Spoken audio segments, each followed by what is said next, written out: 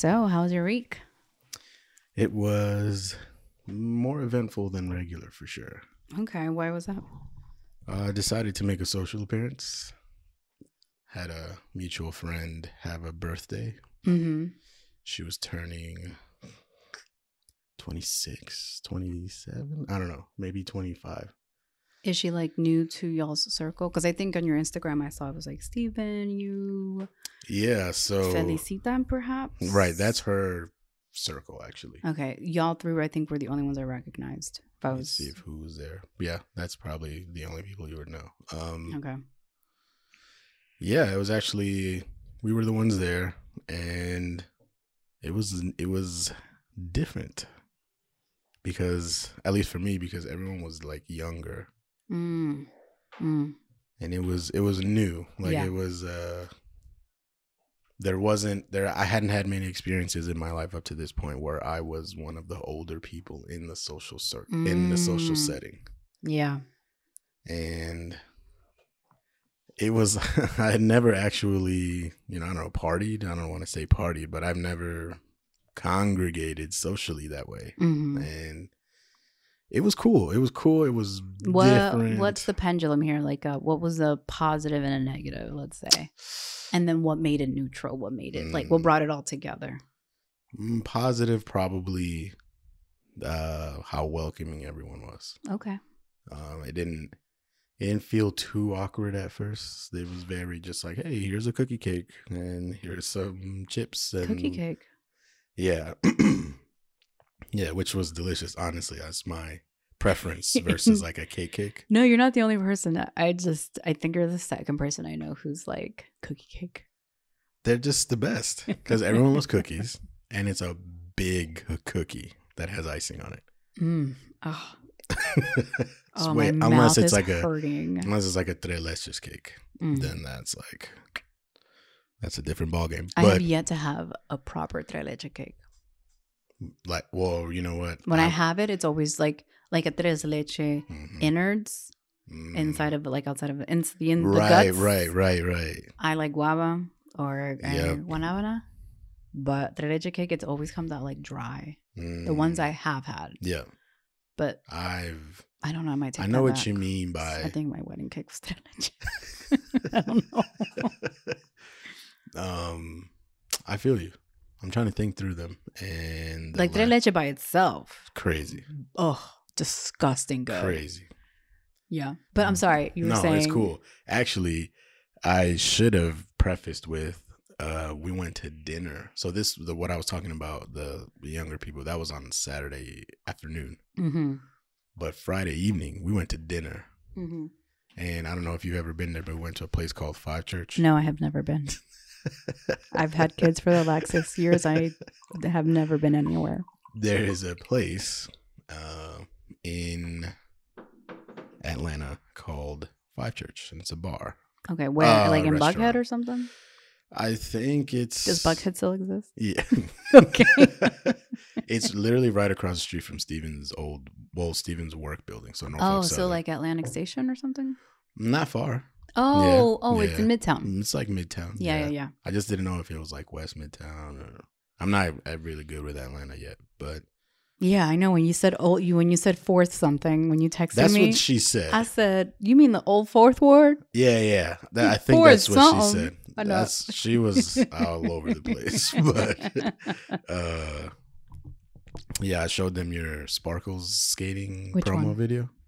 The one Sparkles made with you recording. Ah, yeah. And they were like, what? Oh, I was like, I have so many Sparkle videos. I was like looking through, but I was like, all right, I guess one of them. Please tell her to come. We would love to. And Steven bought a skateboard, so now he's going to skateboard with them on Wednesdays too.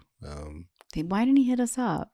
I mean, he probably doesn't know that we're like skaters. We're like skaters. Right, I know. He probably doesn't know. Okay. But yeah, that's fair. He rekindled his love for skateboarding because he grew up skateboarding too. Well, okay. He got it. Yeah. So anyway, point is, I'll have to figure out more details because we were all trying to talk. Oh yeah, you're good. There's so many scenes. Like I follow most of the scenes like in Atlanta, most of like the meetup groups and stuff. But that's why I was like, is it this one? Is it this one? Like what's the vibe? Because there's a lot that are like LGBTQ specific. There's a lot that are like, you know, we like to skate and drink at like the breweries on the Beltline. There's like that movement. Then there's like the real skaters who like inline skate. Then there's a bunch. A couple of my like skate friends, they hit me up and they're like, come to Atlanta, we're gonna go like night skating. And I'm just like, I have children and I can't. Right, exactly. But I will watch. Yeah, that's what I mostly do, like rink skating. That's like the thing I focus on. Now that I have inlines, I'll adventure. Like my friend hit me up, he was like, hey, how are your inlines? And I was like, I haven't put them on yet. Sorry. Gotcha. Okay. But rink, I focus more on the rink because I don't have to wear a helmet. That's true. It's air conditioned. Yeah. You know, and like there's like a different vibe at the rink. Outdoors is like music. Yeah, and like, well, outdoors you just like don't know, and like the concrete isn't. There's a lot more variables outdoor. Absolutely. Variables, terrain, big numbers, big picture stuff. Oh yeah. Okay, so yeah, the dinner was good, but so was the food. What was the cuisine? It was a steakhouse. Okay. But I didn't know because the only time I had ever been to this place, which again is called Five Church, was for bar purposes. I didn't even know it was like a restaurant. nightlife. Yeah. Okay. I'd even been there one time for New Year's before. Wow. Yeah, or that was one of the stops. And the whole time you didn't even know they were a full functioning steakhouse. A whole steakhouse that was like appropriately priced, and because it was high end. Like I went in a suit, and I saw you guys were super dressed up. Yeah, which was cool. It was fun. It was nice to dress up like that, but also, damn, because that bill came and there was 8 of us, including the birthday girl, so 7 of us, obviously. Mm-hmm. And then we asked the server, "Hey, how you want to split? How can you split this?" And they were like, "No." They were like, "We can take a maximum of 5 cards, and we're just going to take the bill and split it 5 ways." Oof. And we were all looking at each other, and me and Steven knew right away, like, all right, it's going to be us 2. Mm-hmm. And then I think Felicita, who was one of the ladies that was there, who had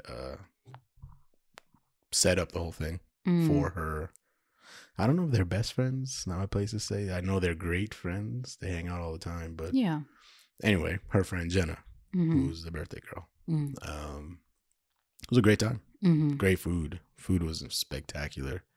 Crazy price tag. But because you guys are the older ones in the table. Yeah, and everyone, like literally when we got there, people were like, I've never been here before. This place looks pricey. So I was just like getting ready, and I started like ordering drinks, just like kind of get in the mood. But overall, that's like less important. It was a lot of fun. A lot of fun. But you were just kind of like getting your toes back into like more of a social circle, social scene and stuff. Yeah, definitely. And then it was followed by the pool day, which I had actually missed one the weekend before, and I really wanted to go to that one. Because like all of my close friends were going, and like people that I got really cool with lately, but I didn't go. But yeah, we went. It was a great time. The group is younger, so the vibe was different. Was it much more like TikTok-y? Yes, they're all actually, they do the same things, or at least within the same branches of the same field. So the boyfriend of the girl that lived at the place we were partying at, he was an influencer. That was his job. And he was just this like, brolic, like on person. Yeah, he's always like ready to like video. Yeah, and like he had a lot to say to everyone all the time about everything. So it was cool. Yeah. Because my desire to communicate that way didn't come from a social media perspective. It's just like I like to do that. So regardless of the reason they were reciprocating that energy, I was just enjoying that talk. Yeah. And overall, it was interesting because there was like brand managers there and content managers there and, creators and musicians. Digital marketers. All kinds of creators. And you know, everybody's talking about how TikTok is like the new thing, and it's just like this. I was literally living through what felt almost like a whole social gap. They were talking about things that I was not involved with in my daily life at all. Like what? What does that look like? Well, like, you know, I'm trying to get better at the talk. Okay. What's that? TikTok. Oh, the talk. I thought you meant the talk, like talking. Oh, I should say tick then. Yeah. They say the clock app. I've seen that reference too. Well, there we go. I'll have to borrow that for next time I'm around them. Yeah, the talk, the clock app. I'm trying to get better at it. Okay. But they were talking about stuff that everyone had a ring light. They were all talking about editing styles, which I know that's not TikTok exclusive. Yeah. But there is a very specific way you edit on TikTok. Yes.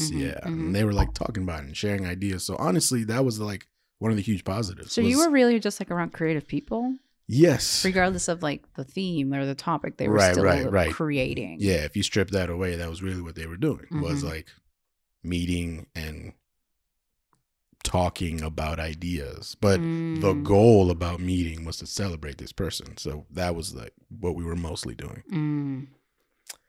So yeah, I mean, that leads into the final thing that I want to talk about my week, which is like a partial sunk cost moment. Okay. It's partial because I didn't finish. Hit us with it. I saw what I like to believe at this point in my life is one of the worst movies I've ever seen in my life. Ever. And it was made in 2016 and it's called American Honey. Oh, I've never heard of it. Yeah. What is it about? Shia LaBeouf and I don't know anyone else in it. What made you want to see it? I didn't want to see it. I was in somewhere that someone wanted to see it. Okay. And I was just like, oh, cool. Another movie. Sure. Let's check it out. I've never seen it. Oh, my God. You know how they say Seinfeld's like the show about nothing? But at least it was like entertaining, right? It's funny. Seinfeld's amazing. This movie quite literally started from nothing, went towards nothing, was finishing with nothing, and was telling us nothing.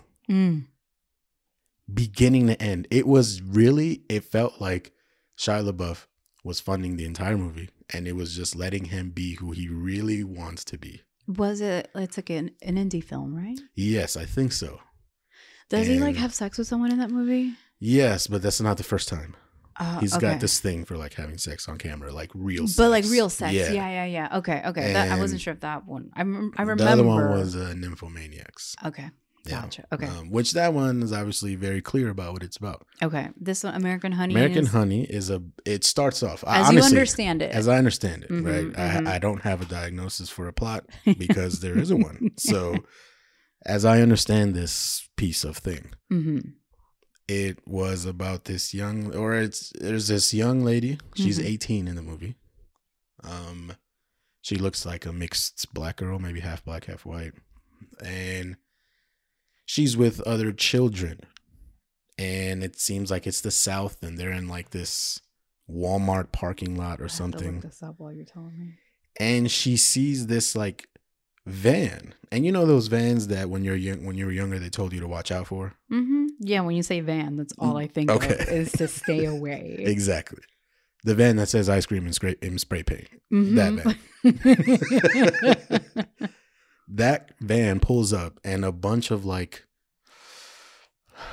train spotting like characters. All get out. All get out. And then Shia, the alpha, Giga Chad, he gets out.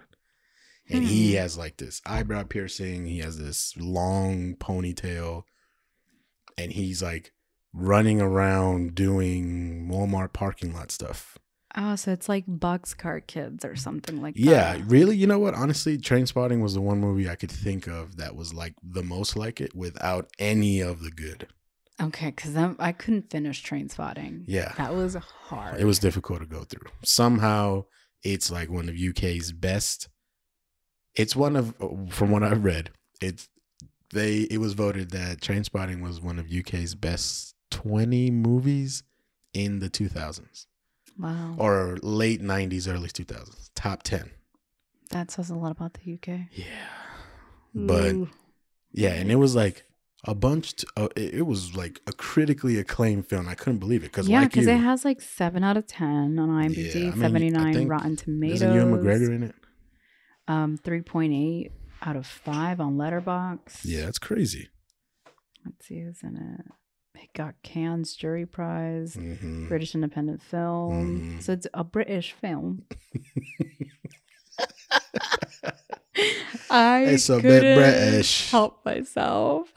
It's cool. I listened to Ricky Gervais last night. No exaggeration, for like an hour. No, I just mean like anytime you're talking about anything British, it just your Aussie accent comes out. You just can't. Right. You just have to go full British. Have to. Classic posh British. Yeah. In it. In it. Mike and I will be like, in it. Yeah, Mickey does it. We'll do it all the time. All the time. It's the thing. But he'll just like walk by the room and he'll be like, China. In it. I'm like, I don't know what to say to you, man. Okay. I mean. Look. I'm serious. All right. I'm gonna be polarizing, and it's okay. Okay, no, that's fine. I haven't seen this. This isn't something I would watch, but please don't. You're already committing too much time to learning about it. Please don't watch this movie. Oh my goodness, there's this movie. It is 2 hours and 50 minutes long, by the way. Nope. And I didn't know. Nope. So it was me, Steven, and one other person. The other person was the one that picked the movie. We got through. Steven fell asleep in the first. They who shall not be named. Shall not be named. Say their name in the mirror 3 times. You'll end up watching American Honey. But Steven fell asleep first 15 minutes. Out. I don't sleep through movies. So I was like watching through. The other person was watching. And you know what we switched to American Honey from? Dune. We were watching Dune. What made y'all want to do that? It's not y'all. Y'all is you all. Were they bored with Dune? They literally said. So I saw them on their phone while the movie was on, and obviously that's a no-go. So I paused the movie and I said, "Hey, seems like you're not into sci-fi," because they had mentioned, "Oh, I don't really know much about sci-fi." Maybe Dune might have been a bit much. Well, I was like, they were scrolling through HBO Max, and I was like, maybe like a sci-fi movie. And as soon as they said that, Dune's thumbnail popped up, and I was like, oh my god, do you want to see probably the best sci-fi movie we've seen in the last like 10 years? And she was like, yes. And we play it, and I tune everything out. I'm in Jessica. You're hoping that they're in it too. Exactly. And after to the point where Duncan lands on the world where the spice is. Well, you know what I'm talking about. Yeah, it's basically Tatooine, Star Wars. But once they land there, right? Duncan is what's I know Aquaman's that my future name? Self will be disappointed that I can't remember this. Jason Momoa's character, his name is Duncan, and he gets to this planet, and Timothy Chalamet's character is there. Whatever. Long story short, we get to that scene in the film. I notice this person's not interested. I pause it. I ask them. And they say, oh, like, it looks great. I just don't get it. Yeah. And I had never been, it had been a long time. A chance. Right. I was so torn. I hadn't been that torn in so long. Because I was like, all right, I have like 3 or 4 ways to approach this. How were they not like hypnotized? I wanted to. Because by the time Duncan gets there, it's at least like 30 minutes into the movie. Oh, probably at least a little longer. And it's like really getting into its groove. Yeah. Because by here, the Harkonnen house has been shown like 3 times already. And Oscar Isaac has done his monologues. Of course, it's Oscar Isaac, Moon Knight. Oh my God, a great show if you haven't seen it. And Timothy Chalamet, like I told you, won me over after this movie. And they just, like, I get it, okay? I know art, beauty's in the eye of the beholder. Fine. How do you not like Dune? Something's wrong. You know, I know a couple people who don't like Dune, who don't get it.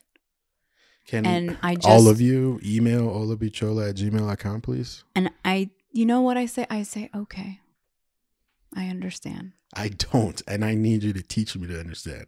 So we had to stop it, which was, all right, you know what? It's not just me watching this movie. I was like, okay, cool. Because you just have to remember, like, who they are. And, like, those who get it. And those who don't. Yeah. So I hadn't rewatched Dune since last time we watched it together here. Okay. So I was like ready. Yeah, you're ready for a good rewatch. Oh, yeah, that was like not good for me mentally. Yeah, so I would say avoid American Honey at all costs. At every possible turn. Yeah. Avoid American Honey. Yeah. And that was my partial sunk cost moment. Okay. I haven't had one in a while. You were almost like, that was like almost forced upon you. So it's not fully sunken cost because you didn't fully go into it. It was brought to you. Mm-hmm. And you were held hostage. Okay, so I had a sunk cost moment on Friday. Yes. It was parent-teacher conference day. Mm-hmm. And I had Amy. Gwen was in school. So middle child. I dropped off Gwen at school. And since I had Vivi and Amy with me, I thought, why don't I go to Dunkin' Donuts? You know. Never a bad choice. Never a bad choice. Yeah. Okay. That's what I thought too. So I get there and I'm like standing in line or, you know, in the drive-thru, and I'm thinking, I'm just going to come in and get a cold brew. Like, that's what I always do. That's my thing. Cold brew with like sweet foam, sweet cold foam or whatever, cold sweet foam. And there was an ad and it said, Sunrise iced coffee, try it medium for $2. So I thought, Sunrise probably means really great coffee, because why would I not want to have delicious coffee first thing in the morning? True. It's a great name. It's Sunrise. It means it's ready to start the day just like I am. Exactly. Just like I am, right? Eyes open. Sun has risen. I'm thinking I'm going to get just really intense, strong coffee. Sunrise. We're waking up. We're starting the day. I'm excited. Mm-hmm. She's like, what do you want? And I said, I want the medium Sunrise coffee. And I should have known that it was going to be a problem. Why? Because she said, do you want it hot or iced? Is that not a normal question? Here's the thing. This is how you know when the coffee's good. Because it's either in a cold brew format or a hot format. If it comes iced, all that is hot water, hot coffee with ice in it, as far as I understand it, or something like that. But if you do cold brew is infused. Like I'll get to what happened. So I'm like, okay, yeah, great, Sunrise. And then she goes hot or ice, and I literally was like, I want it iced. It's like the picture is iced. I thought that's how it came. Mm-hmm. I didn't think there was a hot version of this. Right. There should never be a hot version of this. Yeah, I'm concerned about the contents now. If you're selling as an iced beverage, you should not be telling me this could also be available in the heat. Because that tells me you don't know the difference. But again, I was like, you know what? It's Dunkin'. We're starting on a good foot. I order, get the girls their donuts, and we start. I get to the part where I pay. Mm-hmm. And she hands it over to me, and I look at it, and I'm like, I take it obviously, because I'm not about to just send this back. Yeah. While I'm at the drive-thru. Like I said, I don't ask for fresh fries because I'm not that bitch. We don't have Jeep Cherokees anymore. So yeah, I mean, I went in their Honda Civic, my Honda Accord. Right. I'm talking about, remember the white one? The white Jeep Cherokee? No, I had a Kia. Well, yeah, but you had the Kia, then the red Jeep. Uh-huh. Then after the red Jeep was a white one. And a gold one. Yes, but I wasn't. The white one is the one I had for a little while. Yeah, because I got it after you. Oh, okay. Yeah. See, I don't remember anything that happened after me. Because I am the center.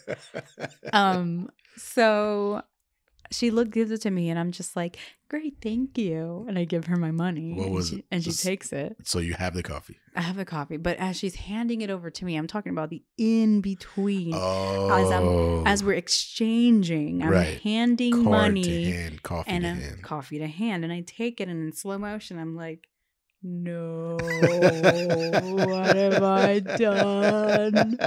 She hands me over the lightest coffee I have ever seen in my life. Iced coffee should be black, not food coloring, not brown food coloring. Huh?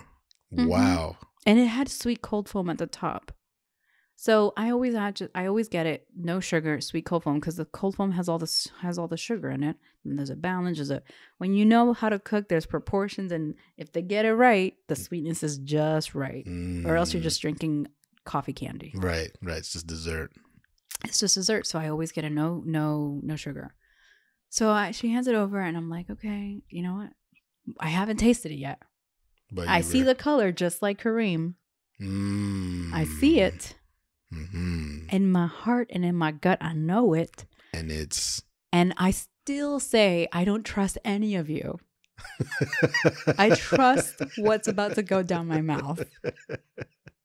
So I drive off and I give it a swirl. And then I take a sip. Just a rule. It's unspoken rule. It's an unspoken rule. If you have iced coffee, you swirl. Yeah, you swirl. Okay, thank you. I was like, no. I've tried to have this thing with other people, and people are like, what are you talking about? I'm like, it's tripping. It's the swirl. It's the dominant hand swirl. And if it's not, it's the weak hand, dominant hand straw twirl. Or side. Right. Side shade. You just have to hope that the lid is on good enough. Right, in which it's Dunkin' Donuts. Yeah. They can't get it all right. So clearly not Sunrise Coffee either. So I give it a swirl and I take a sip, and I'm like, okay, you know what? I get hit with the cold foam first. I get the sweetness before I bring in like the bitters. And I say to myself, let me give this one more try. I'm on the red light. I'm like, I got time. Let me give this a second sip. I take it again. And I'm thinking, what have I done? Why does this taste like cigarette end butts? Cigarette. It was I actually almost considered doing a TikTok of it, but I just thought this is the nastiest thing. I cannot promote this. You should ward people away. I don't watch American Honey. But I'm smiling. Maybe in disbelief. No, I'm literally this is something just like they charge money for. But you know what I did? Because I'm smart. I decided, let me just get home and let me do it my way. At home, I have creamer. I got heavy whipping cream. Yeah, Tobani. I got sugar. So I'm about to make a slap. I got an espresso machine. I got the airflow. Right. Yeah. Oh, right. She said Nespresso, by the way, not espresso machine. Yeah, Nespresso, guys. Yeah. Nestle espresso. Get it right. It's a thing I had to learn because I kept looking up and I was like, there's a trillion espresso machines. Where's this one? Yeah, Nespresso. So I thought, okay, let me get this right. And I knew that my day was already going to go downhill because I had the wrong coffee. So when I get home, I'm like, let me just margify it. Okay. So since I already have all the great ingredients, I'm like, let me whip up. Well, are they great? Well, we're about to find out. I was like, okay, let me whip up the cream. Let me just add more cream because I'm thinking that should make this light ass watered down coffee better. Is more milk. So I thought.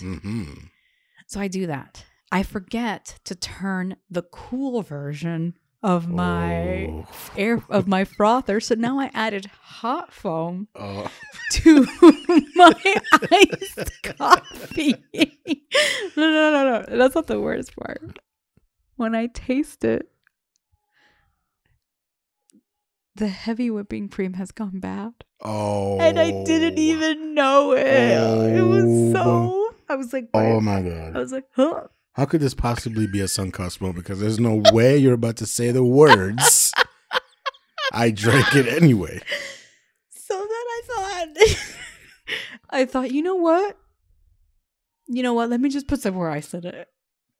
Where? And let me add some sugar.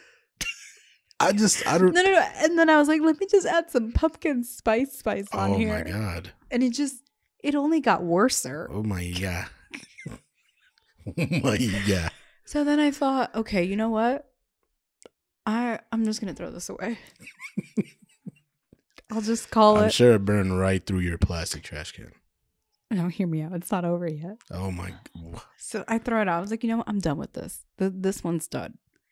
We have cold brew coffee here from Dunkin' that we bought, turns out, a month ago. Nice, I think. You're supposed to drink it within like 7 days. Less nice. 3 times as less nice. So I'm in a place of everything's expired. Clearly. So then I throw in the cold. So I throw in the black coffee, and then I throw in my plant-based creamer. Were you like a disaster on a mission to ruin your day? I just needed my fucking iced coffee. So then I thought, you know what? Let me just throw the cold one on it. I was like, nope. Creamer was also gone bad. Didn't remember that. Then I thought, oh, I have caramel iced coffee that Michael bought. Uh-huh. That was also bad. What is going on? Is the fridge plugged in? Yes, it's fine. It's just like it expired like 4/11, and it's May 4th at this point. It's May 4th at this point. You know. Oh wow, May 11th is in 2 days. Yeah. So then I just decided, you know what? I guess I'm not having coffee today. I mean, that was just my morning. That was a few expired creamers ago. I feel like that decision should have been made.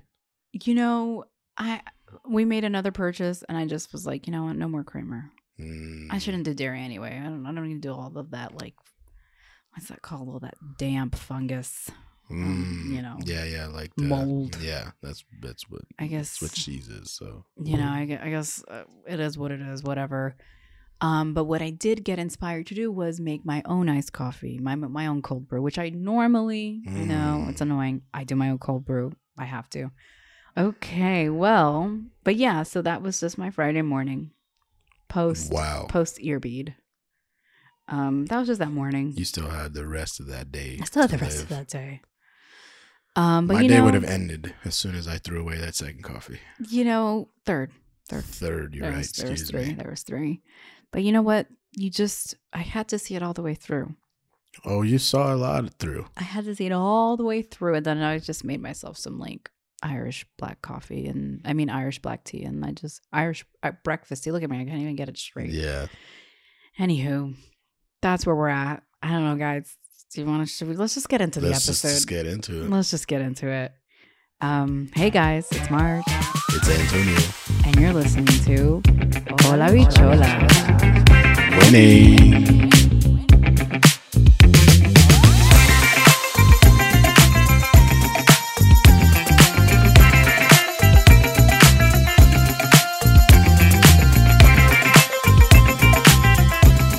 All right, guys.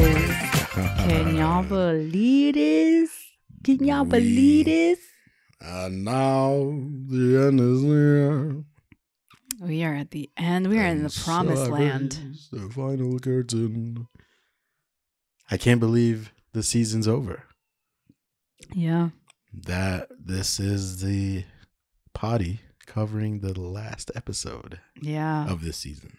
Yeah. I mean, we have so many seasons to go. I'm sure. I mean, at the least 5.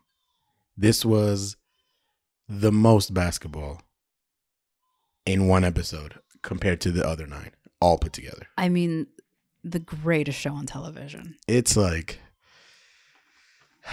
I mean, when have you seen a show about basketball?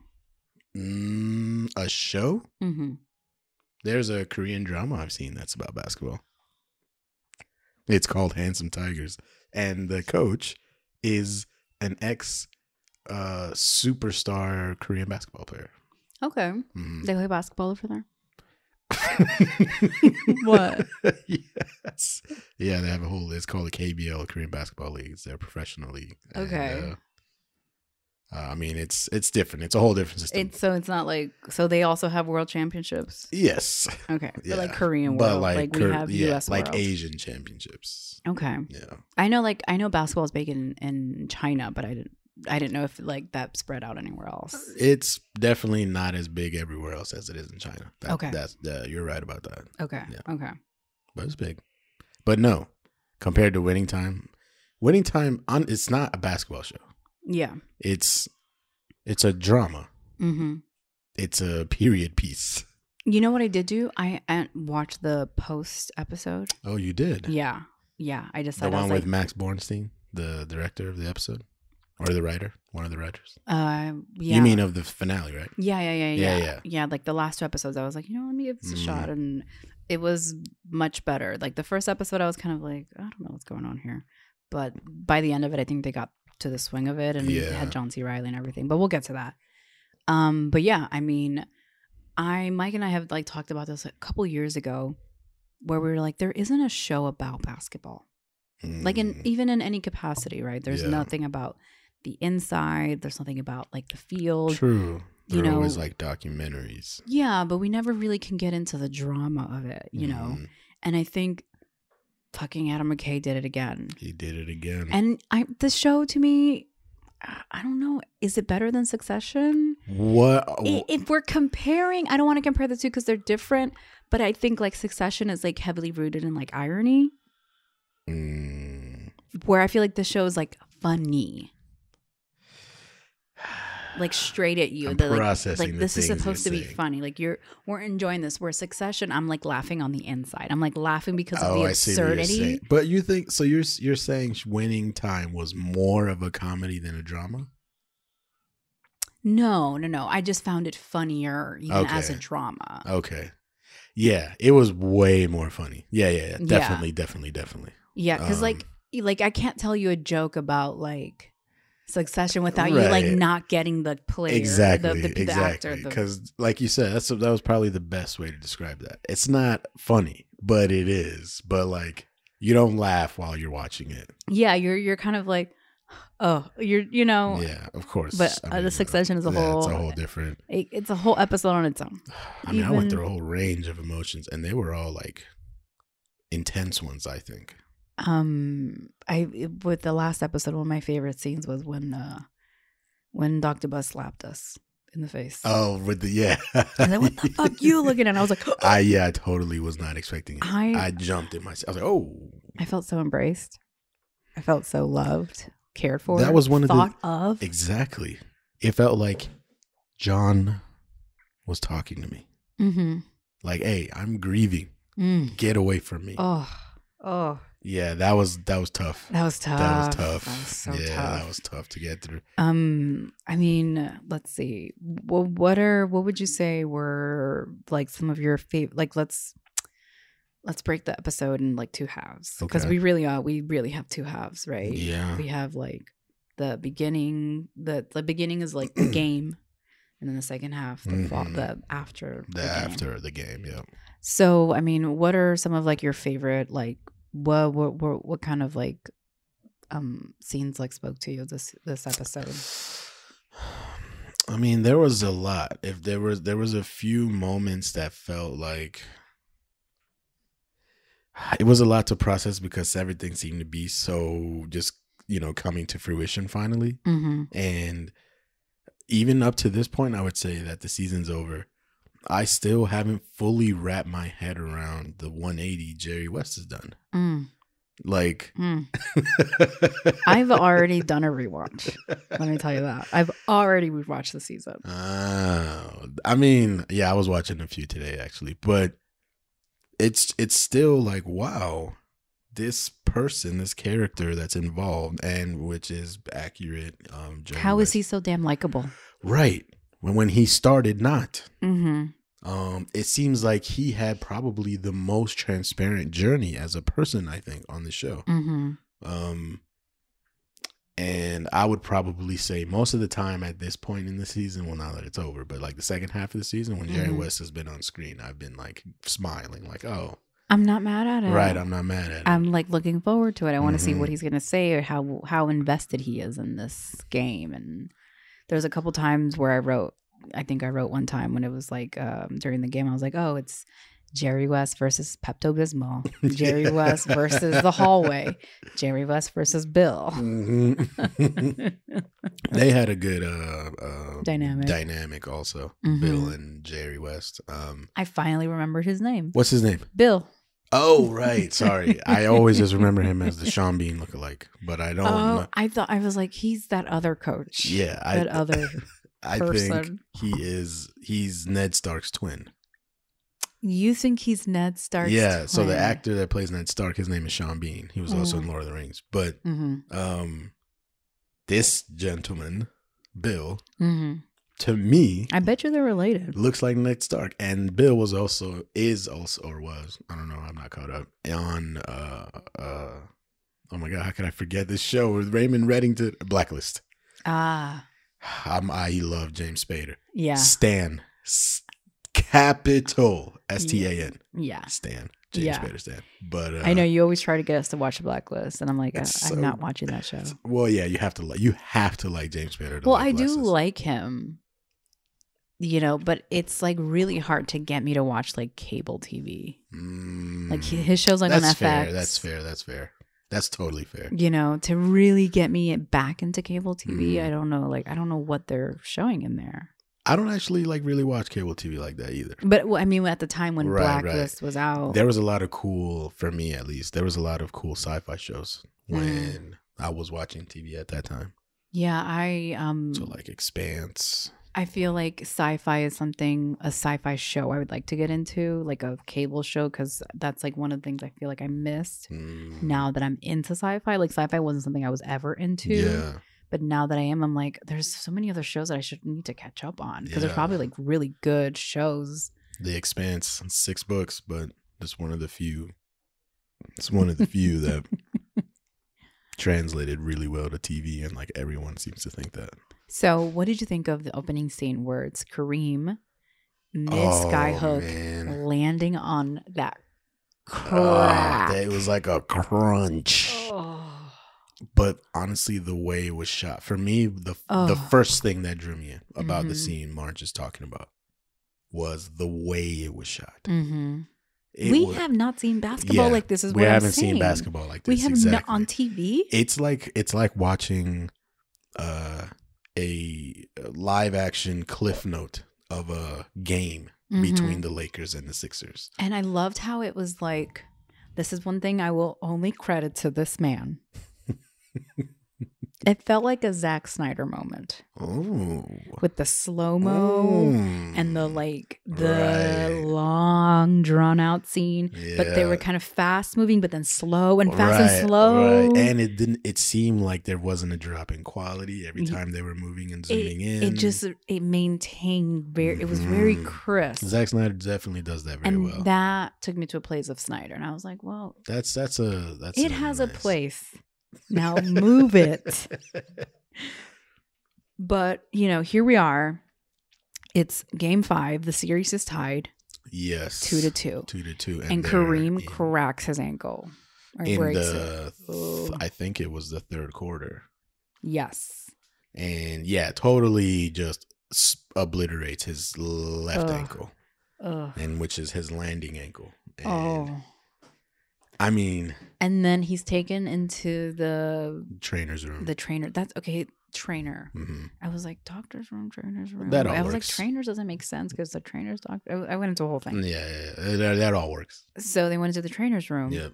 And he's basically like, I can play. Yeah, he's basically like, I want to play. And that would never happen today. Today's basketball would never happen. Yeah, the vast majority. You get elbowed. The vast majority. And you're out for the season. Yeah, it's different. I mean, there's a lot there, I think, with discussion-wise. Like, science has evolved, which means physical training has evolved, which means players are more athletic, which means they're more skillful. Yeah. I mean, I wouldn't want a player to play how Kareem played. I guess I'm more putting it together in the way that like how much basketball has changed. Yeah, for sure. They just wouldn't let you play on a foot like that. You know what I mean? And you as a player wouldn't put your body through play on a game with a broken ankle, a broken toe. I mean, whatever was going on. I mean, we have Michael Jordan playing with a fever. They wouldn't let that today. True. You know what I mean? True. Yeah. Basketball players before were made of metal. Well, they were made of metal that corroded in 5 years. Well, because right, exactly. So they had less playing time because their bodies were in it in a way that today they have a longer career where they wouldn't. They're not playing it. They're playing at a higher level, right? A much more clean level than they would have played during this time. But still, I think about like the, what's that thing? I hate to say this, but I'm gonna say it anyway. Hot take. It's that like alpha male mentality, that like caveman. Because when I think of alpha man, I think of caveman. Okay. That you do it. It doesn't matter that your foot is broken. You finish this through, like no matter how much your body is beat up. And it's not necessarily a bad thing or a good thing, but I have seen a lot of alpha males or men in this, or people, people who like focus on like men and all that stuff. They comes from a place of like bruteness, very like bravado. Like they're like, I'm man, you woman. It's very primitive. Yeah, very primitive. Yeah. And so I think David of Goggins, basically. So I think of Kareem tapping into that primitive side of himself. He was because this game was that important that he had to tap into that. Even though he was evolved, he was still able to, lower himself down into that deep, dark strength to play on a broken foot. Right.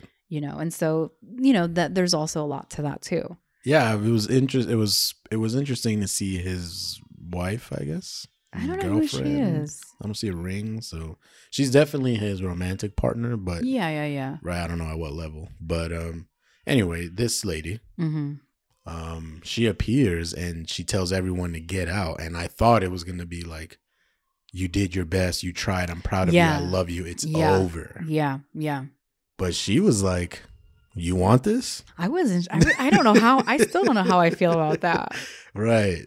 And look, I don't understand. I don't know who the casting director is, but I'm telling you, this person or this group of people, they have a niche.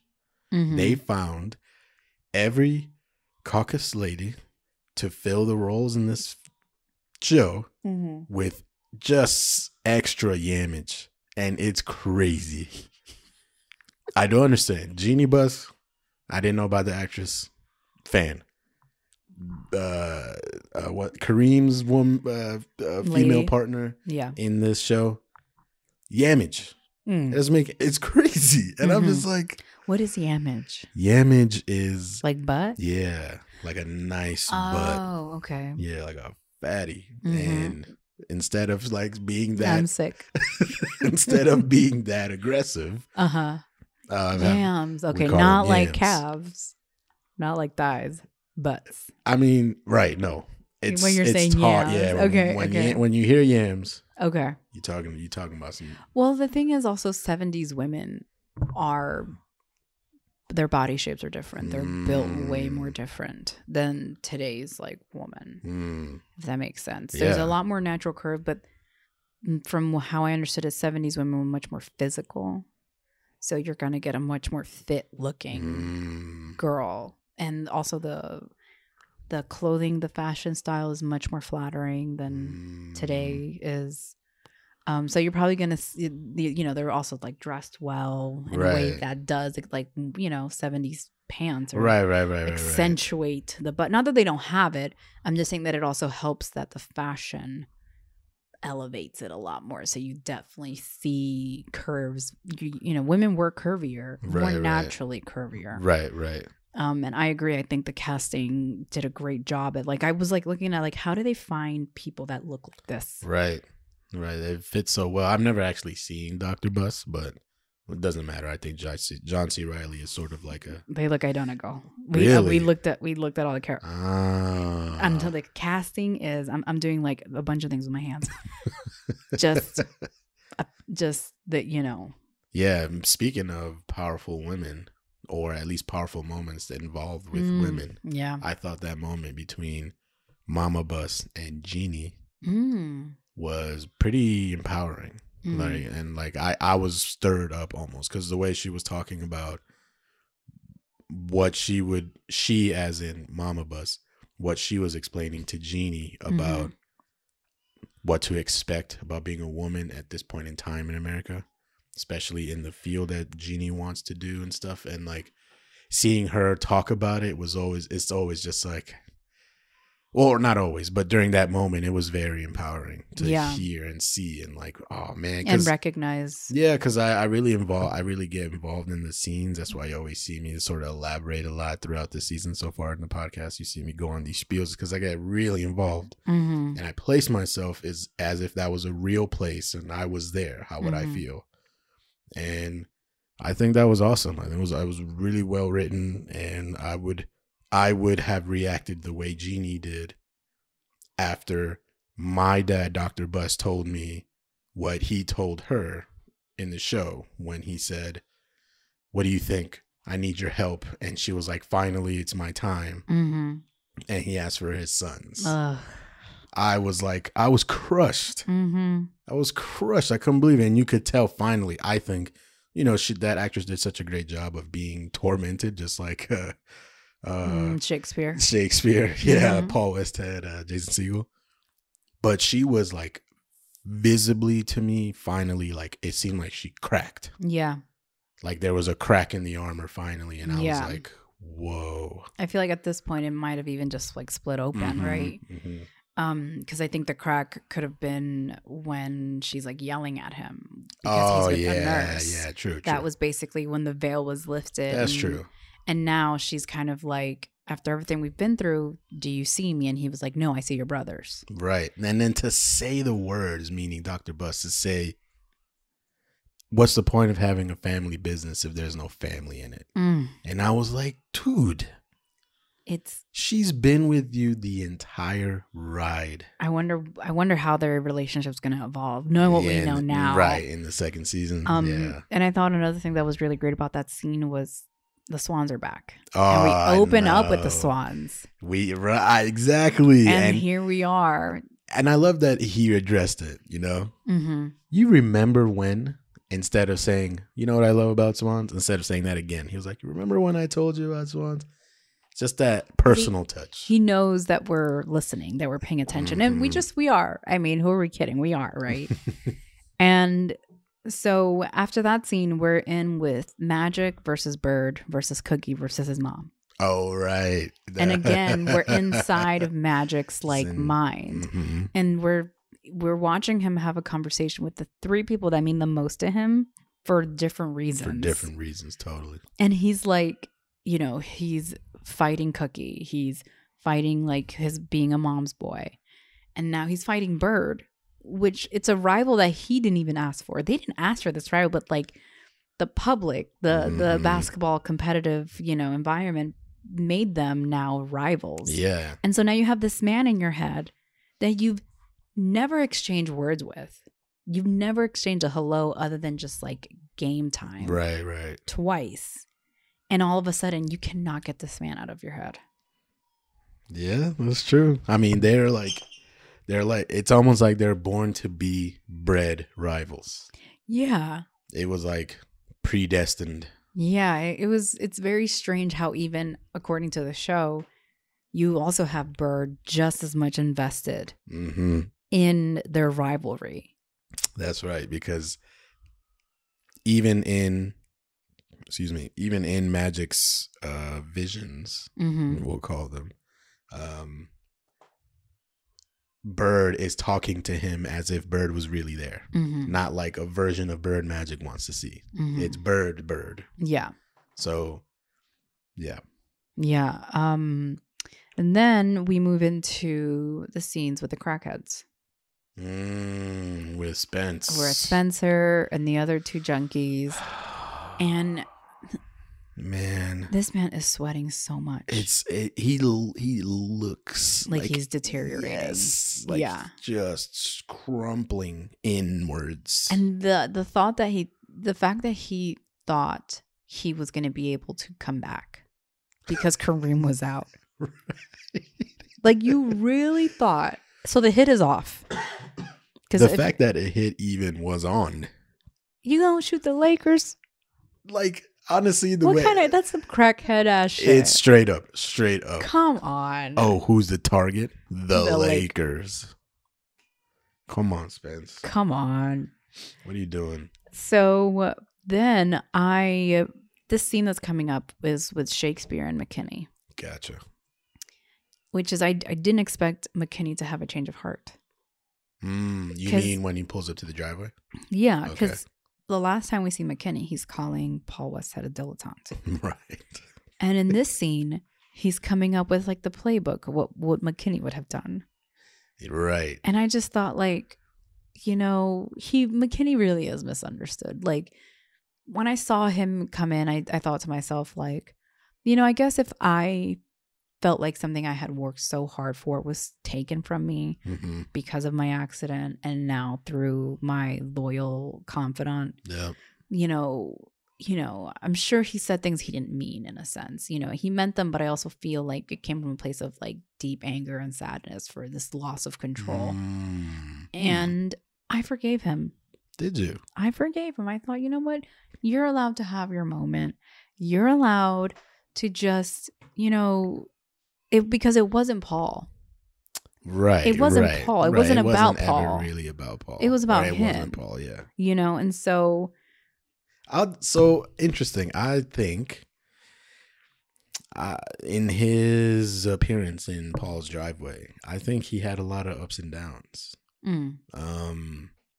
In particular, like you said, an up was for me when he was like, hey, I actually prepared for this meeting. They're going up against the Sixers instead of the Celtics in the finals, and they need to prepare because Kareem is out, and he's the only quote-unquote big man on the team. So McKinney shows up to Westhead's house, and he gives him this, like Marge said, this plan for if something like this were to happen, and then they start exchanging. For me, that was a high. But then when it seemed like McKinney was being slightly sarcastic. Really? Yeah, to me, it seemed like he was talking to Paul in a sarcastic way. Like, really? Like, yeah, I'm actually here trying to help you because, and here's where I think I agree with you. Like, damn, that side of Jack is misunderstood, and him presenting Paul with his material was his, like, I think, sort of last goodbye or hurrah, per se. But then he says, and it's brief, and he goes, yeah, we'll finish it. And then his wife pulls up, and he goes, Coach. And then he smacks his lips, or he does, and then he goes in the car. And then his wife and Paul's wife look at each other like torn, obviously, because of what Jack's going through. This is how I took it anyway. But it was also kind of like, I'm sorry for Jack's behavior, is what I took it as. I didn't get any of that. And then they got in the car and left. But then another high, so that was a low for me. Okay. But then it ended on the high because he said, oh, well, I don't need you going out there stealing more of my coaching jobs. But even that is kind of like. But you see, okay, for me, the way I took that was he comes in, and when he goes, Coach, and he smacks his lips, it's almost like he can't believe that Paul is the coach now. He's looking at someone who he thought could never be a coach. And now he's like, Coach, kind of like, I have to respect you as a coach. And that sucks for me, but you're the coach and I have to assume the position. I'm not the coach. You're the coach. I thought that was him telling him, like, I respect you now. Because he goes, now I have to, he goes, I want to compete with you. Because he said, I think he said something like, I want to see you on the field. I want to be able to beat you. And I thought that was a way of like when two friends fall out, they talk about it and then they revisit their falling out, but in a place of a joke now. It's like man, that shit was fucked up. Or and I felt like this was McKinney's way of being like, it is what it is. Here we are, coach. I can't take, McKinney cannot take that away from Paul. So that what you're saying, that was like McKinney's way of accepting the outcome. Yes. And sort of trying to mend the bridge. Yeah. Yeah, I saw that as a mending.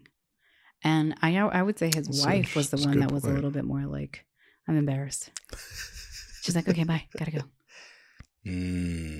Okay. I'll have to revisit that scene then, because I'm seeing that now that you're saying those words. I'm seeing that too. I didn't feel animosity from him. See, I don't want to use animosity either, because it's like a little... No, that might be the right word. But I don't think he's like out to get Paul. No, I just think he's like, like, damn, I have nothing left. We're never going to be the same. But here I am. I can't believe I'm calling you coach. So then what about, let me ask you then, do you feel like the moment where Kareem is watching the TV with his lady and he watches the news that Magic is the one that wins MVP instead of him. And obviously in that moment he was visibly upset. But I'm curious about your take. Do you feel like, this is what I think in that moment, even though Magic gave Kareem his due in the conversation with the reporter, I think the brief pause, it wasn't brief, but the pause after, I think the silence after Kareem sort of shushed his woman away was more telling than, because there was no dialogue, but it seemed like he was accepting that this was sort of the end of his time and the beginning of Magic's time. Is how I took that moment. Did you take anything from that moment, I guess? Because I thought it was pretty big because it was towards the end, because obviously they had just won. So I would say in that scene, what I remember feeling was him feeling, I would say, betrayed a little bit, but also kind of mourning the loss of his, like, this is like the game. It's like when you're in it, when you're out of it, you're forgotten. And I think he was feeling like, I think he was feeling remorseful for not being in it because he finally got the excitement back. Gotcha. Okay. But I didn't think it was like him. I didn't think of him as him passing the torch. I didn't get that much, but I got more that he was like, I'm upset because I wanted to get it because I'm excited about it. Yeah, I'm hoping that gets addressed next season because he addressed it. It was very when they got to the it was very airport. Alpha male. It was very that's what I was just about to bring. He was up. like, "We're good about it. Don't worry." Yeah. He goes, "Hey, cat," and then Kareem goes. I actually took that as Kareem being like, I'm over it. Because do you think the whole time Kareem's been very much like he says what he thinks and feels. That's been consistent. That's true. So I think when he said he was over it, I believed him. Well, you mean when he said we're good and they just like tapped shoulders and went to celebrate? Because I was wondering how he was going to deal with that. I just wonder.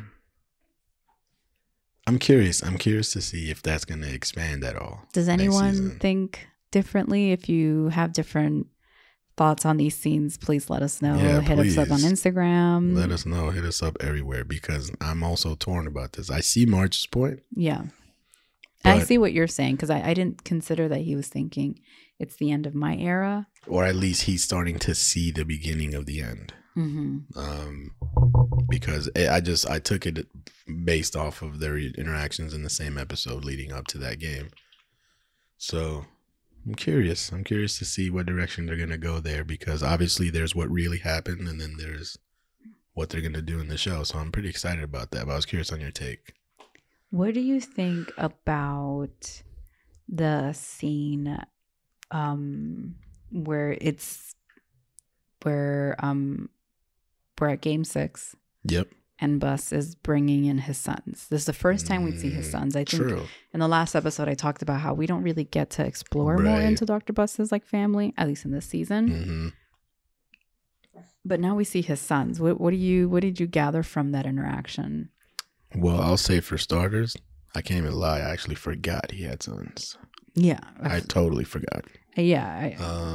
I think that was kind of the point, was like it's all Janie and now his sons. Right. Like, So overall, I would say it seemed like Dr. Bus maybe had realized throughout his time with his sons watching that game that what he felt at his mom's funeral, seeing the family, was just there. Because to me, his sons were being complete D-backs. And they were acting exactly like you would think rich, white kids in the 80s would act like.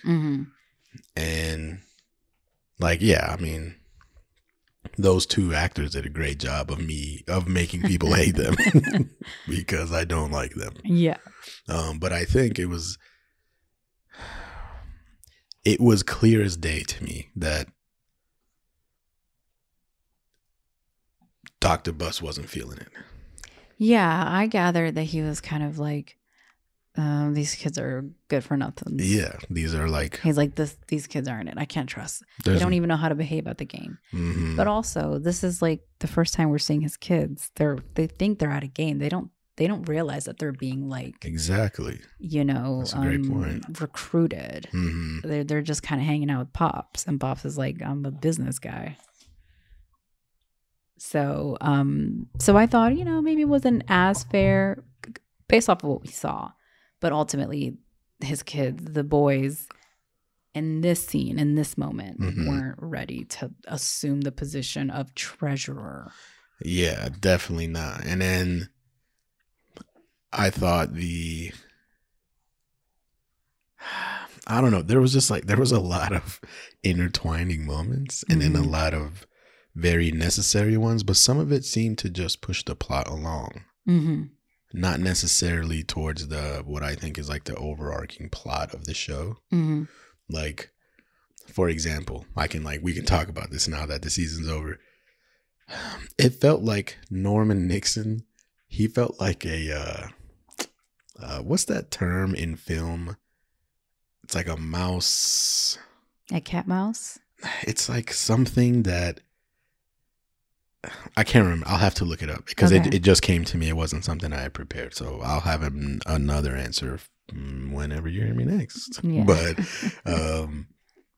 I think Norman Nixon had a vital role but didn't.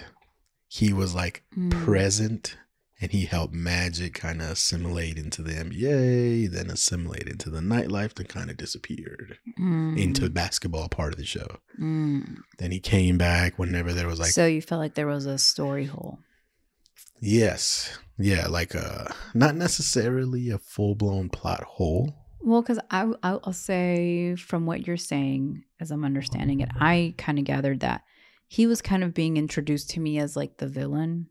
He was especially kind of like, first. He was going to be like the antagonist a little bit. He was going to like make it difficult.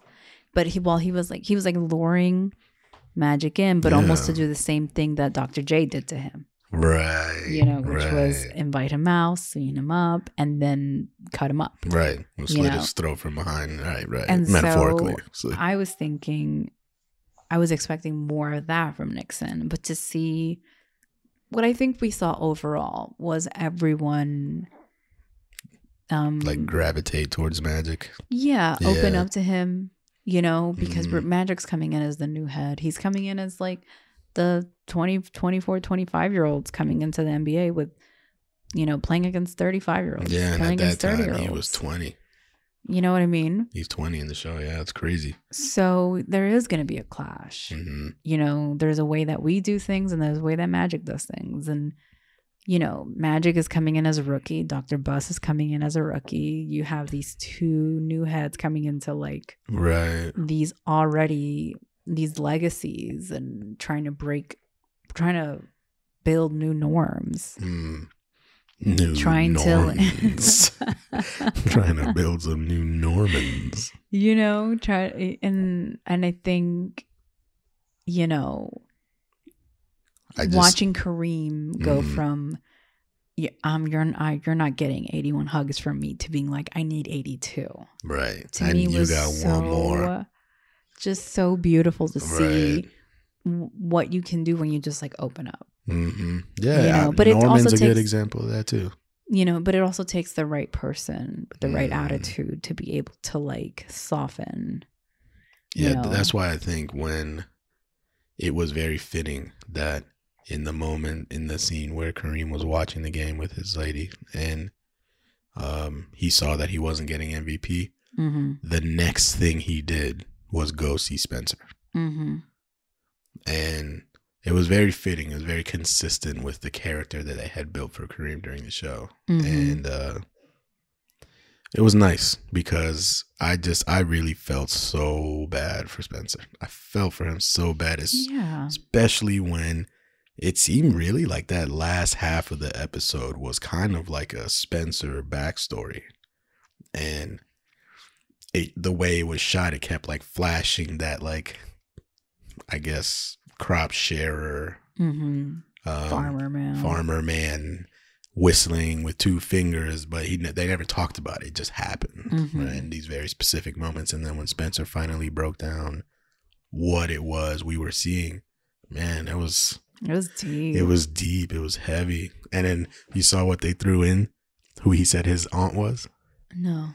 He said, my Aunt Harriet. Oh, I didn't know. I did not catch that. Yeah, and that's interesting. She looked like exactly like Harriet Tubman. I wonder. Wow. Like if that's true, I should have looked it up. But, I completely missed that. He said, my Aunt Harriet told me. I'm often distracted by his teeth. You can see them? I mean, they're like Spencer's? Yeah. They're like, it almost feels like they're dentures or something. They don't move. Like his mouth never, his teeth never move. You know, like teeth move. When you talk, teeth move. Well, like your mouth moves enough that it looks like your teeth. No, he kind of talks like this. He goes, man, I ain't shit, man. You know I ain't shit. Like a rabbit? No, like Gary Busey. Yes, like Gary Busey. Like horse teeth. Yeah, like it's like I don't know what it is. It just like the top doesn't move, and then it like comes out at me. But maybe it's just the angles he's being like shot at. I don't know. Yeah. His teeth are very distracting. I mean, he's a great actor. Yes, he is. Very sweaty, but always. And I really wish he didn't have a beard. Another part of like my favorite scene here was obviously Pat. Oh. Patty. Yeah, he killed it. We're watching the beginning of him, right? Because I think he comes in as a coach in 82. And so we have another year with Paul Westhead, I believe. And we're watching the beginnings of like Pat coming in hungry. Yeah. Like I said, leading, pushing Paul. My goodness. Yeah. Like he literally told him, I'll do it. I will do it. And then didn't do it. But he said, I will do it.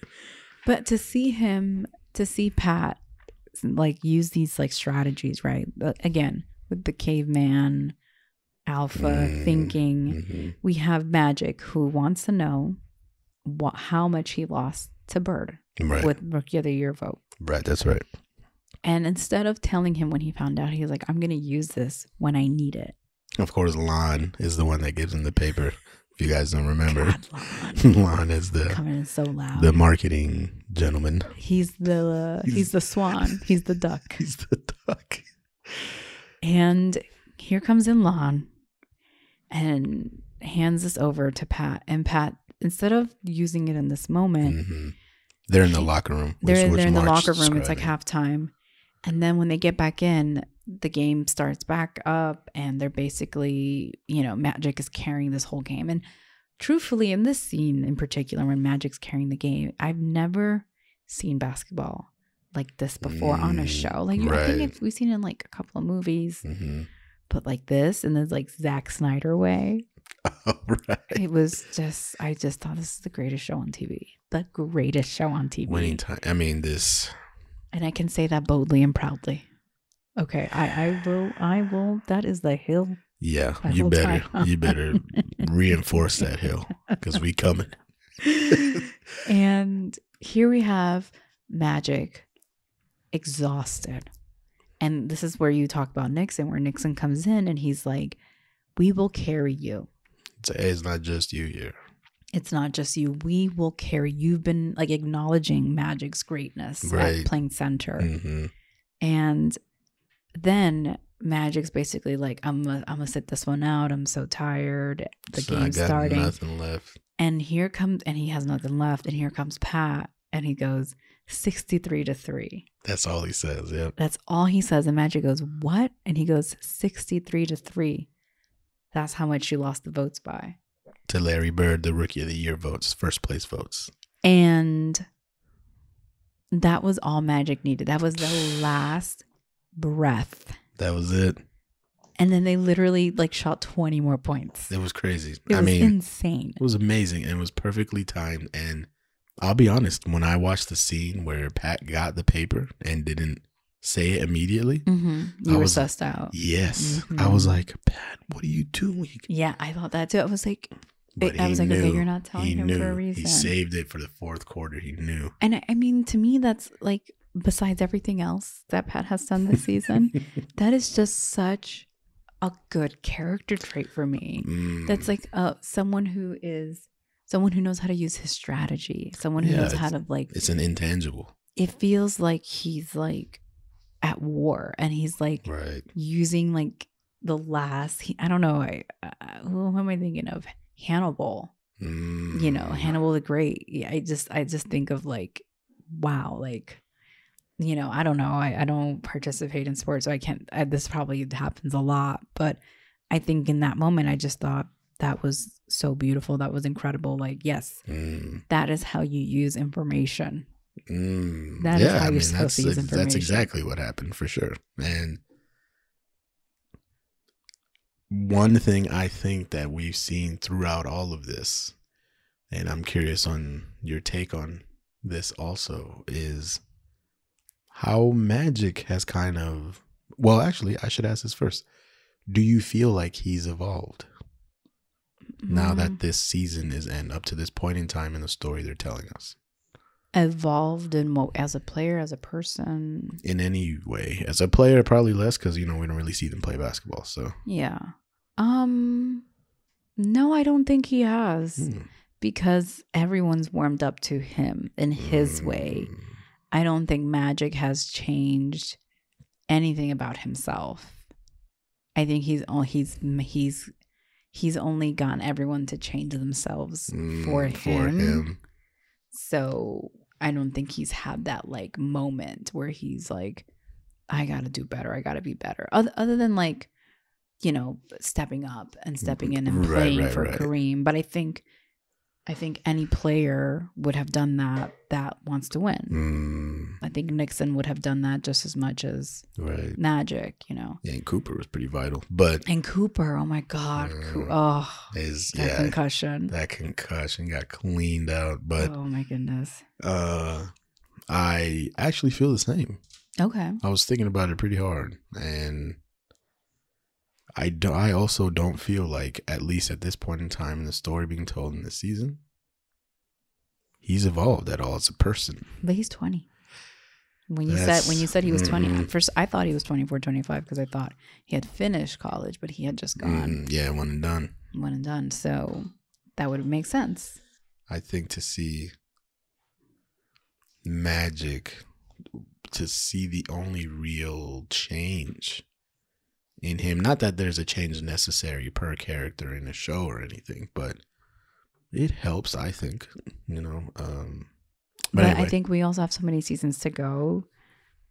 There only been one season, I would have probably been more disappointed in not having seen him evolve. But because we were already greenlit for 2 and 3, right? Probably 3. Probably 3, yeah. I think we will watch him evolve a little bit more because I did look into it a little bit more. In listen, this is not a spoiler alert, but he obviously has some differences with Paul Westhead. So I wonder. I'm actually excited to see what that looks like. Because how do you fall out with Paul Westhead? He's already falling out with himself. Which I'm curious. Literally, when Jack McKinney was like, when he said to him, like, Paul, what did he say? He said, Jack, I'm sorry how this played out. Yeah, I'm sorry this all played out. This is not how I wanted. I'm going to quit after this. Yeah. Like, McKinney's like, don't quit. I want to play against you now. Because who better to play up against than the person who knows you? Right. How do you outdo yourself in a way, right? And Paul's like, I'm going to quit. I'm never coming back. I should do my own thing, right? Like, right? It's like... It's, I hope to see it too, because there was, when I saw Paul behaving that way with Jack in the driveway, it made me think back to, I think it was in the middle of the season. Probably the last third. Paul and Pat were talking. They had just become interim coaches, and they were talking, and Paul was having some struggles, and then they had the real one-on-one finally, and Paul was like, I think I've come to terms with the reality that I'm just a number 2. And like, I don't know why that scene in this show has really stuck with me, and it's upset me. How come? In a way that, like, because I'm rooting for Paul. So like, I wanted to like jump through the screen. It's exhausting. Paul, please, man, pick your chin up. Like, you're good at this. Yeah. But I don't know. It's just there's now that there's a future, right? A guaranteed more story to come. I'm like excited to see how that actually plays out. Like, if Magic's falling out with you, what have you become? Right. What are you turning? Is Magic in the wrong, or is Paul in the wrong? And then to know that, and for the show to remember when Paul said one last message from the Bard, which I thought was awesome, but he started doing one last quote. Yes. Everyone was reacting the exact same way they had all show, except for Magic. Magic was understanding all of the hyperbole or hyperbole. No. Neither. How do you say that word? Oh no, I don't think it's hyperbole. What you're trying to say for that scene. Well, I'm saying for like poetry, when you're using specific like. I thought hyperbole was like an exaggeration. Well, that got maybe, I don't know, because he was talking about like going to war and stuff. So like, does that count? No, that would just be like a metaphor. I need to understand. Because hyperbole is like when you're being exaggerated. Like you said, you cut your fingernail you got a paper cut. A hyperbole would be like, I got sliced and my finger was spilling blood. You're like exaggerating like something that is small. Gotcha. Okay, so not hyperbole. Yeah. Whatever literary terms fit for poetry. Those things. Metaphor. Those things were happening for Magic on a very deep level, it seemed like, in this scene. Okay. And it was the only time it ever happened in the whole show. Okay. That I'm aware of, at least. So you saw Magic, like, receiving that information. Yeah. Yeah. And it seemed like it was the beginning. It was the beginning, sort of this relationship. So to know... Interesting. What's coming. I thought they all thought the same thing. I want to look at that again. Because I was looking at it and I was like wondering, seeing who picked up on it. I thought maybe Pat understood what he was talking about. So when Pat came in, like, let's get the fuck. And I was like, okay, so no one got what Paul was saying. But you're saying Magic was like, his eyes were opening up. And... Yeah, and his body language was responding to the cadence and the way Paul was speaking and all that. So it was like he was in. I was hoping by like the end of the season they would all be excited to hear the Bard. You would think so. But I feel like Paul was really forcing that one in. And he goes, "Oh, the body. What was it like? Are we fit? Are we fit to fight this one last?" Yeah, he was like, "We are fit to lose for our country. But if we win, but should we win, or shall we win, or be the victor? There are few, so the glory will be many." He goes, "But if we win, and if we win," I was like, "Oh my God, Paul." He was full spear. Okay, so I know we talked a little bit about Jerry West, and I feel like towards the end here, it's Jerry West and Bill, basically, and they won. And Jerry West is like in the sidelines, kind of like, oh, like right outside the locker room. Yeah, that's right.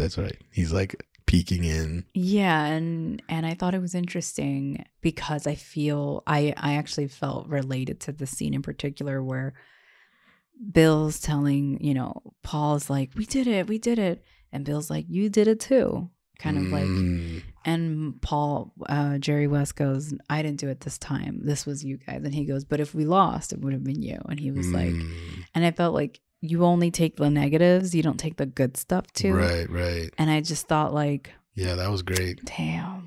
Yeah, I really resonated with that a lot. Didn't think I ever could see myself in Mr. West, and here we are. That was the second time Bill had dropped a gem like that. What was the first gem? Remember the first one, same game. They're in the hallway, and right before it starts, Bill starts telling him the story about what happened to him right after high school. And he goes, when I was in high school, I graduated. Then on a Monday, I married my high school sweetheart on a Tuesday. Then I got shipped off to the Navy on Wednesday. He was like, and while we're all on this ship, we're all once a week on that ship, the TV or the tube would show some kind of game. Didn't matter what the sport was. Was that the same? It wasn't outside the locker room. This was in the hallway leading into the gym, the actual playing gym, not where the players are in the locker room. Yeah. What you're talking about was after. I'm talking about right before. That was this scene. I mean, in this episode. Yes. Okay, yeah. He's talking about how he didn't understand why they picked basketball. Well, he was saying he didn't understand why everyone gathered around the screen to watch a game. He was like, we're a bunch of kids playing with the ghost of death on this ship. How could you be focused on a game? And Jerry was like, Jerry West, he was like, that's a great point. It's a great point. And then Bill goes, then I realized, well, how could you not? Right. And to me, it all made sense when he said that. Like everything he was leading up to with his story. Because that was like, this scene. That was this episode. This episode. I'm like 98% sure.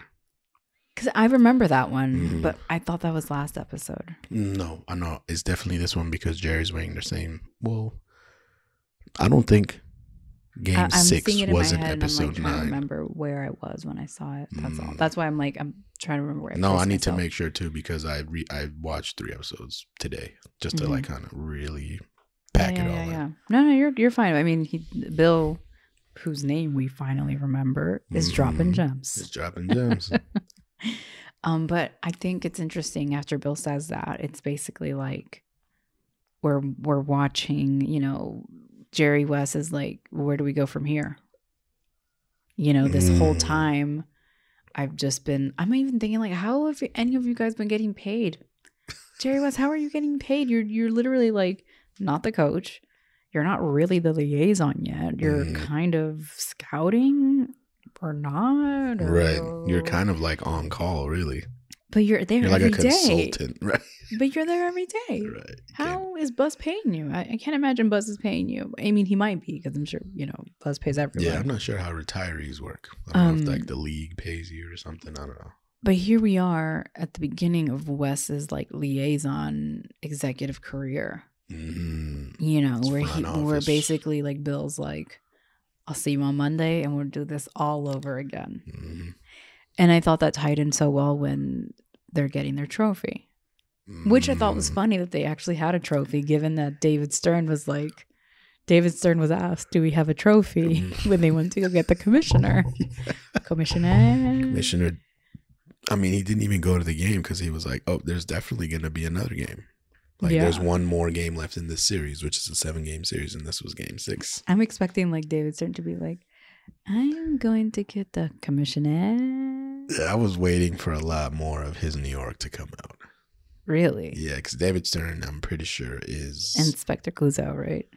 I mean, he looks like him, but he's not Commissioner. French. Commissioner. Speaking of, I watched Peter Sellers' Pink Panther like last week. The original. The one that I don't know if I've ever told you this. Yeah, the original. No, I mean the first one. Right, like the first Pink Panther. Yeah. Right. Oh, no. 2. When he was in the house and everybody was in the bottom and he was like swinging on the gymnast like poles. Yeah. And so he was there's like, Pink like Panther. Then there's there's 2. Then there's a Return of the Pink Panther. Then there's a Return of the Pink Then Panther. there's Shot in the Dark. Then there's Shot in the Dark. And then I think he just had maybe a few one-shots and it switched to Steve Martin. Yeah, but the one that you saw, was that a Shot in the Dark? Or was that the Pink Panther strip? Pink Panther Returns. Returns. Okay. It's the one I saw. Okay.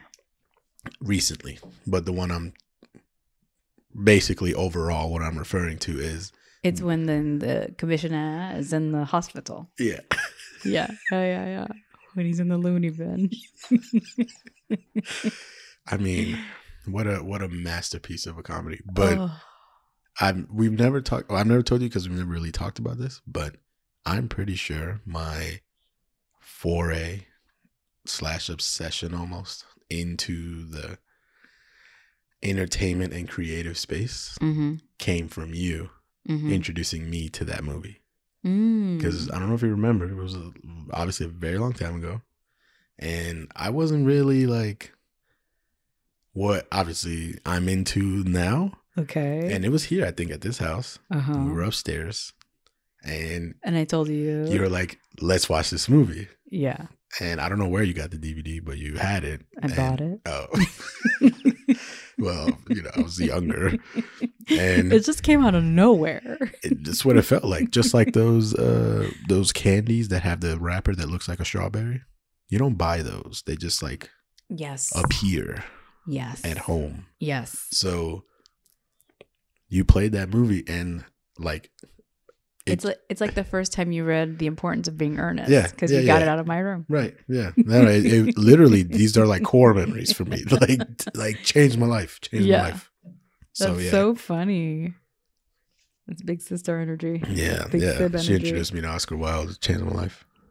That's so funny. Yeah. I mean, great stuff. I always go back to Peter Sellers, anything Peter Sellers. Anything.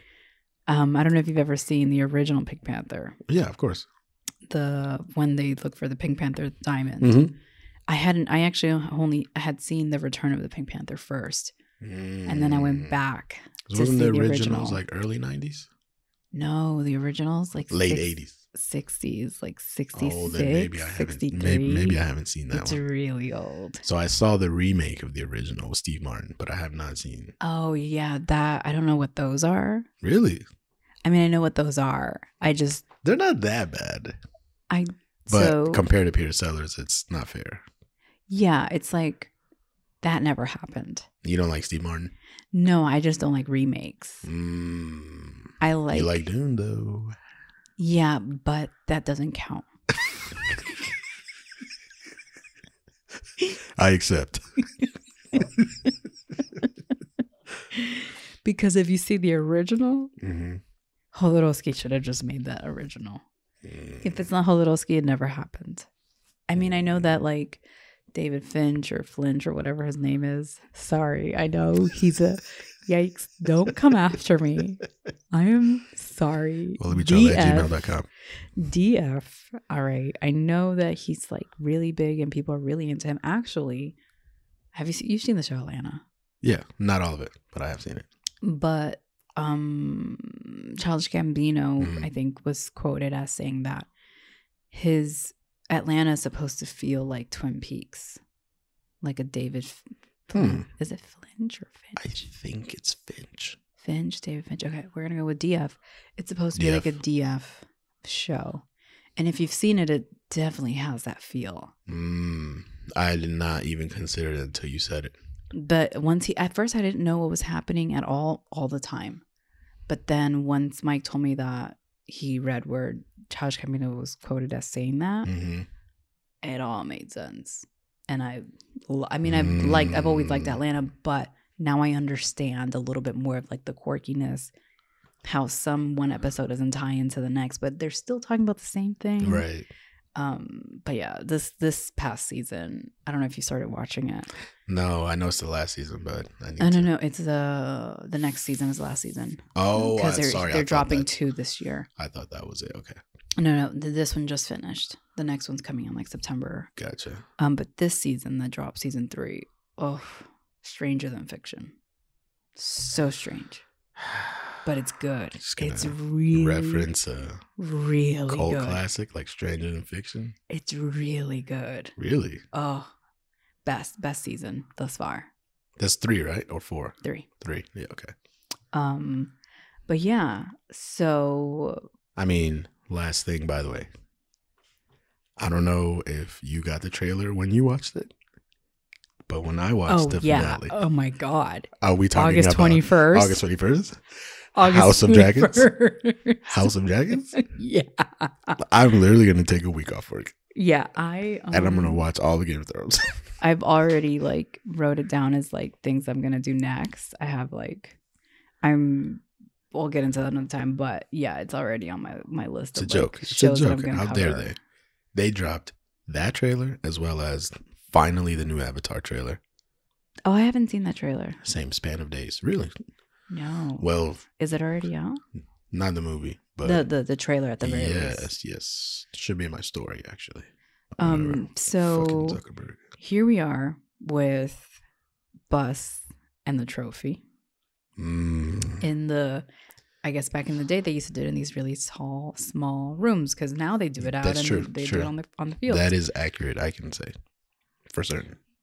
And so they're in this room, and you have Dr. Bus, who's teary-eyed because again, it's this high-low where he's still mourning the death of his mom, and finally and achieving everything that he said he was going to do against what everyone said he couldn't do. Against quite literally all odds. And he's still to have that confidence to say, we are going to win no matter what, and have everything go against you, and you did it and some. And then to say that to Red Auerbach, the Celtics owner, to see him and be like, yeah, you got all those nice little plaques. That's nice. He goes, all the ones that don't count. Yeah.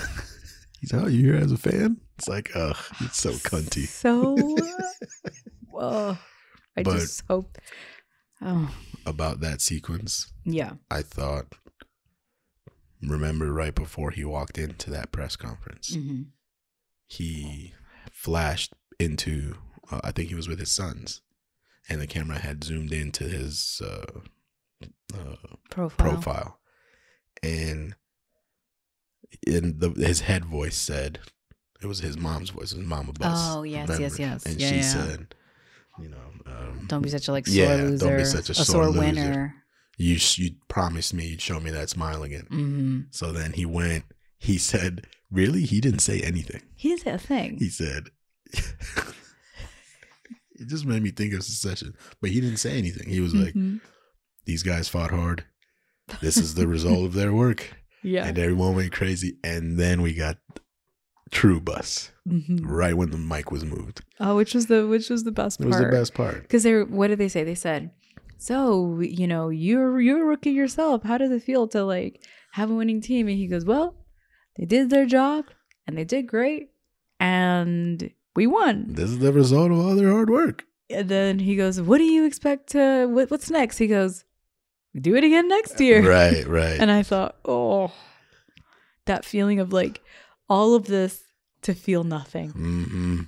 All of this just to feel nothing. It was and then he goes, for everybody else who he goes, for all of you. He's he's like back here, and he's like, "Oh, to everybody who said I couldn't do it, you can go fuck yourselves, babe." And I was like, "Yeah." Oh, I wonder if there's a real clip of that. Me too. That's a good point. There should be. Maybe. You think he got Oh well, I don't think he's alive anymore. So no, he's gone. But almost to like even full circle it, you made a comment earlier that I thought was like perfect leading into the end.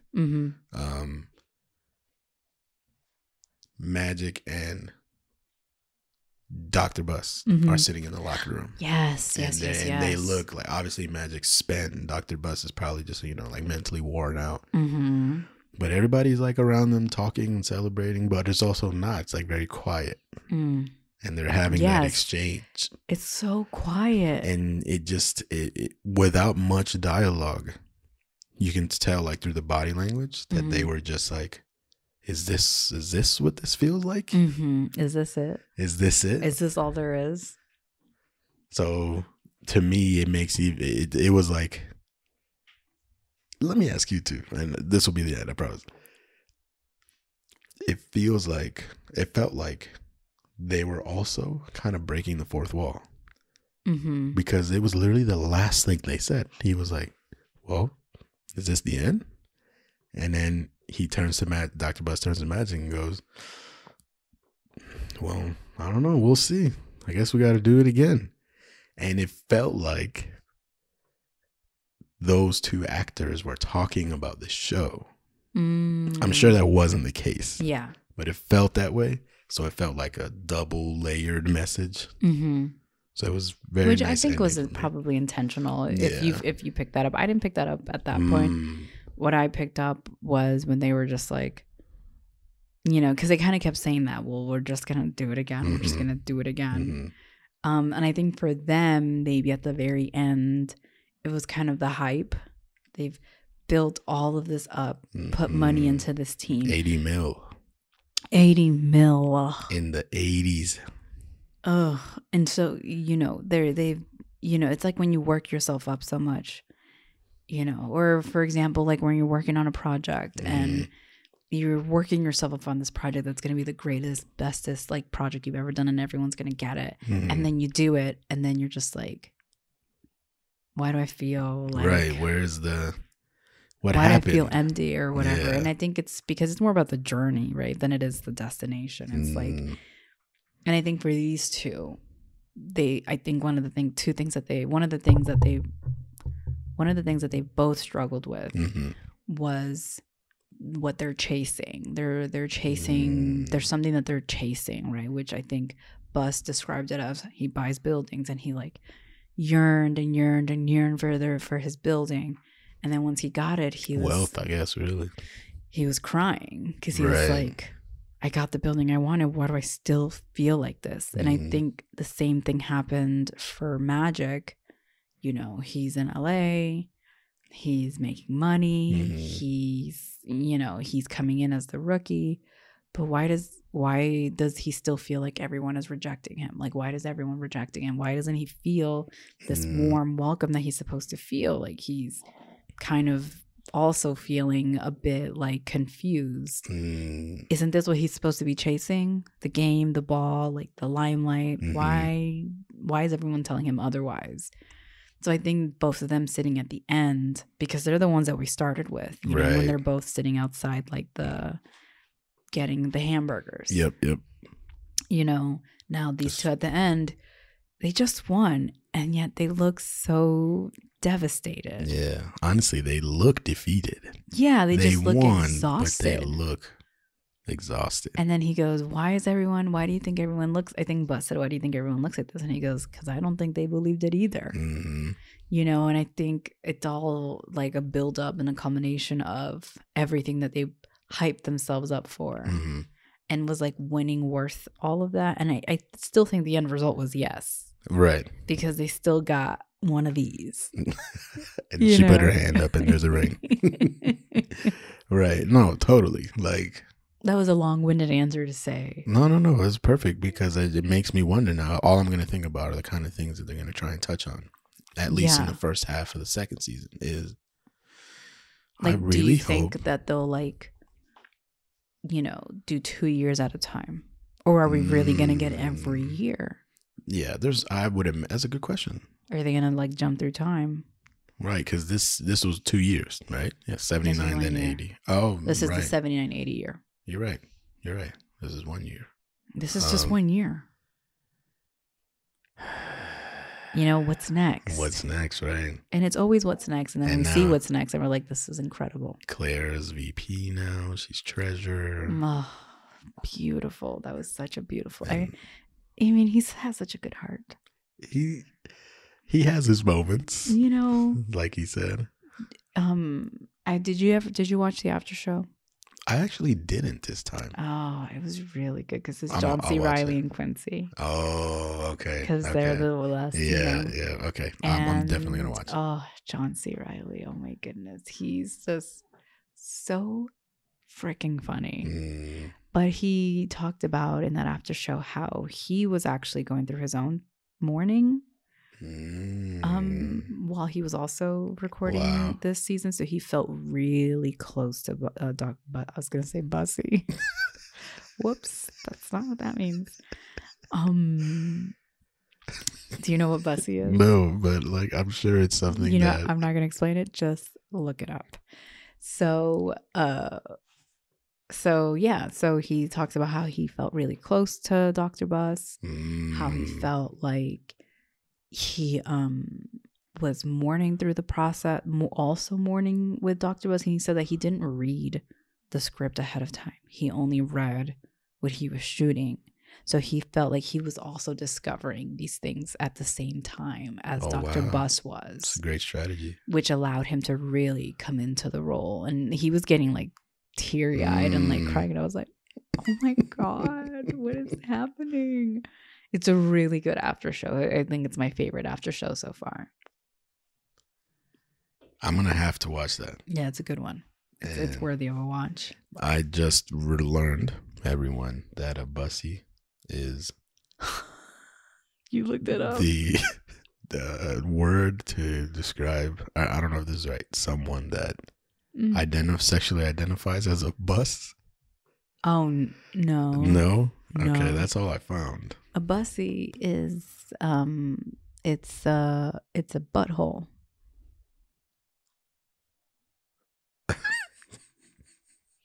Like women have oh, there you go. Slang term for a gay man's butthole. Yes. It's a bussy. It's a bussy. A butt pussy.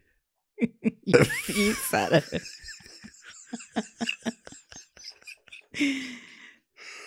That is awesome. I'm going to use that word all. We are a pro LGBT. Yeah, of course. Alpha gang. I have no idea. This is me learning this word literally for the first time. I had no idea. I do not know if this is derogatory or not. I don't think so. It's hilarious. Yeah, really. it's. I don't know if I'm allowed to use the term, but I use it until I'm told I can't or I shouldn't, or it's Gotcha. You just like to say move your bussy. I've been saying it all throughout the whole season. Really? Mm-hmm. Wow. I'm still learning at the end of the season, huh? Mm-hmm. Well, just know I'm going to take that and we'll see what happens. I mean, I'm not going to take a bussy. I'm just saying I'm going to take that word. Wow. And use it because I find it very funny. Well, you heard it here. Mm-hmm. You heard it here. Let me know if you guys have any other interpretations of that word. I thought you said let me know if you guys have any bus.